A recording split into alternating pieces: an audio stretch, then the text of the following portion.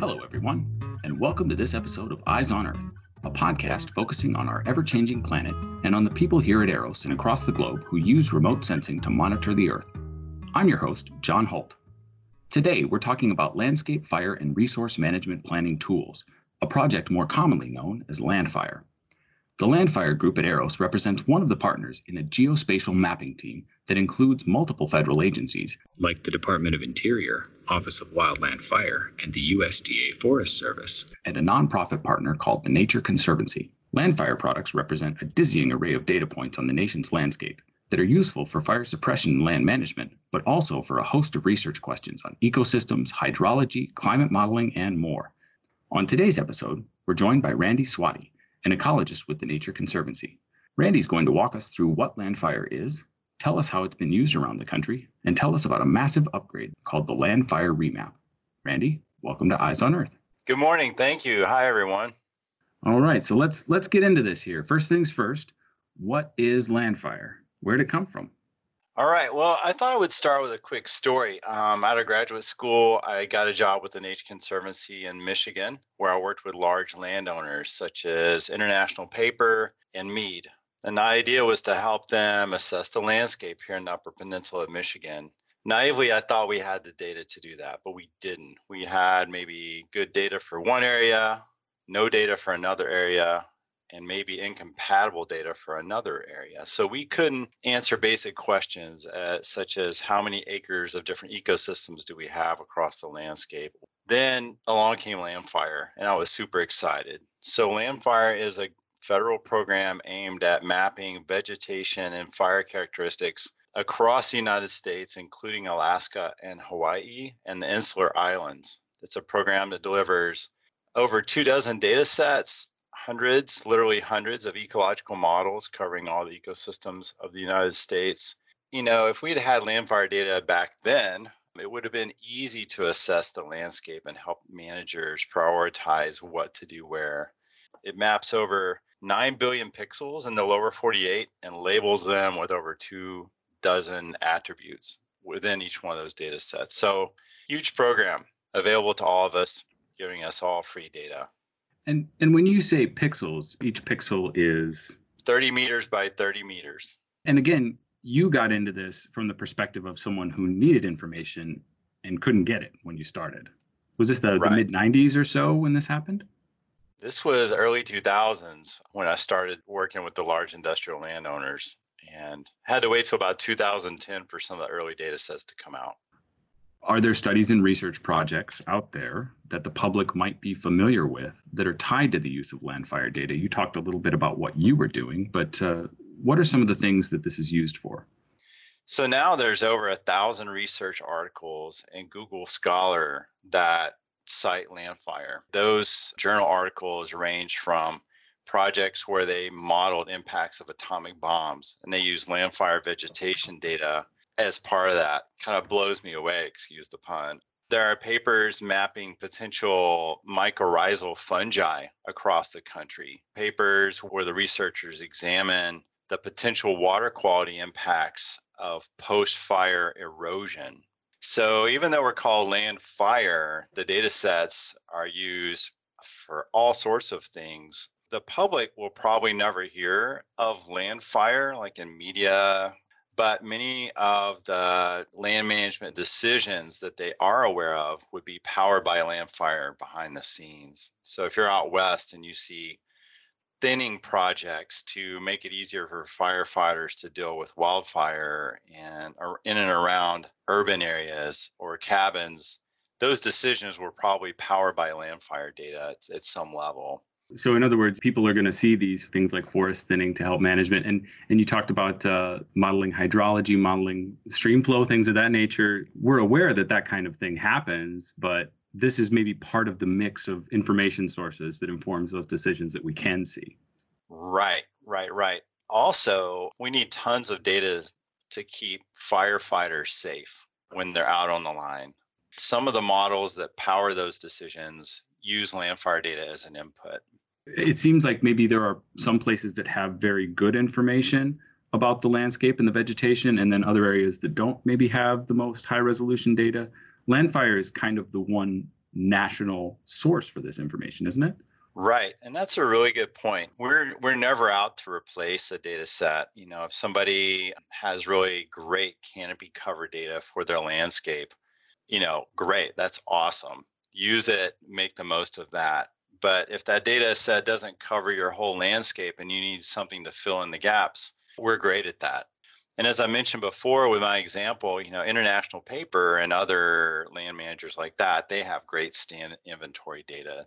But maybe the neighbor doesn't, maybe Right. it's a small family farm or something like that, and they don't have data, but you want to know what would happen if a fire spread across that landscape. So you need something to fill in the gap. So that's where Landfire really fits in well.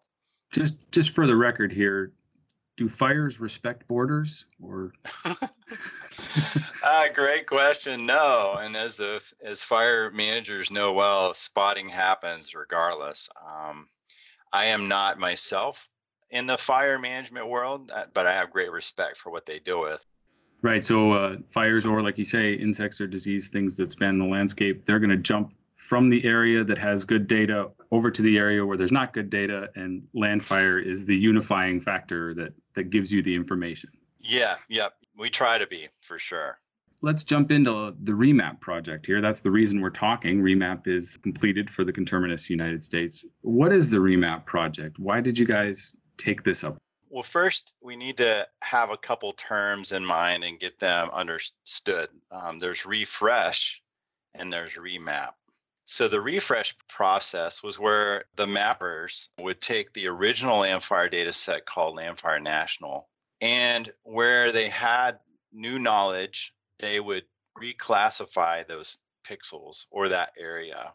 If in the Landfire National data set, they mapped an area as ponderosa pine forest, and they knew there was a replacement fire, they might reclassify that area as recently burned herbaceous or something like that. So they did that multiple times for 2008, 2010, 2012, and 2014. For the remap process, they have totally new base data from Landsat 8 and tons of new techniques, including use of LiDAR data. So it was really important to stay relevant. You can only kind of refresh a data set so many times before it starts to degrade. I've heard the analogy that it's a bit like doing maintenance on a vehicle. The map itself, the base map, is 15 years old, and you keep doing maintenance on the map just like you keep doing maintenance on the vehicle. But ultimately, the newer model has features that you just can't get. You just can't sort of build in. Is that fair?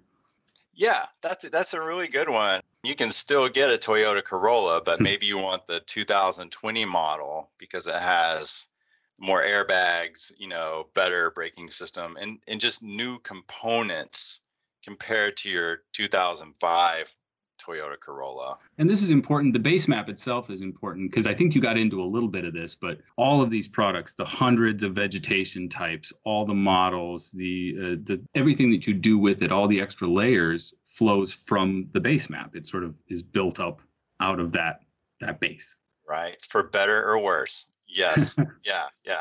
It's the old junk in, junk out really applies. The other thing that's really exciting is I'll mention briefly is the use of LiDAR data. You may know that LiDAR data is almost to me like echolocation in bats. You have something that goes over the vegetation, whether it's satellite, airplane, or some handheld thing up high, sending laser packets down and then measuring the return rate to build this incredibly detailed vision of the canopy structure. Landfire doesn't have LiDAR data everywhere, but we can use it to train the processes. So it's a major improvement by the Landfire mappers to incorporate LiDAR data. Super clever work, super hard work by the scientists with Landfire. And I think it's going to make a much better product for Remap.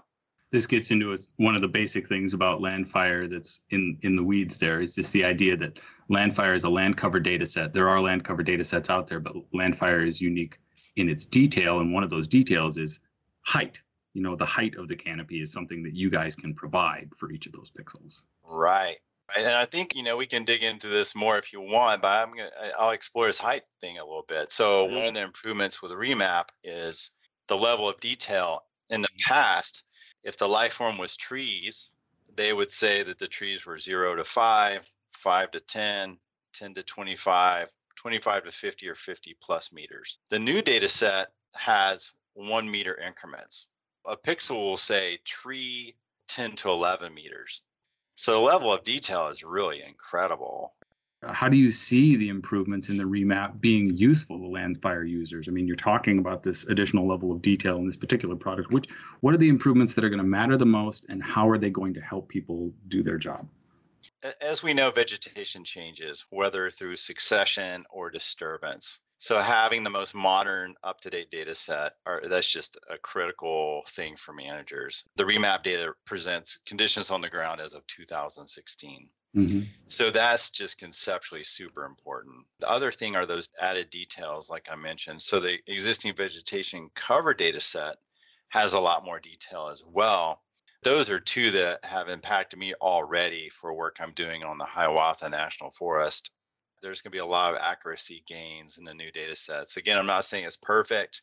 There are areas where there's a lot of room for improvement, I'm sure, but I'm feeling just by seeing the effort and the technologies used, there's going to be more accuracy, which obviously helps users. Maybe I'm wrong here, but it seems like land managers and anyone doing this kind of work, land management work, fire management work, the well is not endless, right? Like you have a budget and constraints, and you have a certain number of people who can do the work. I imagine you have to prioritize, right?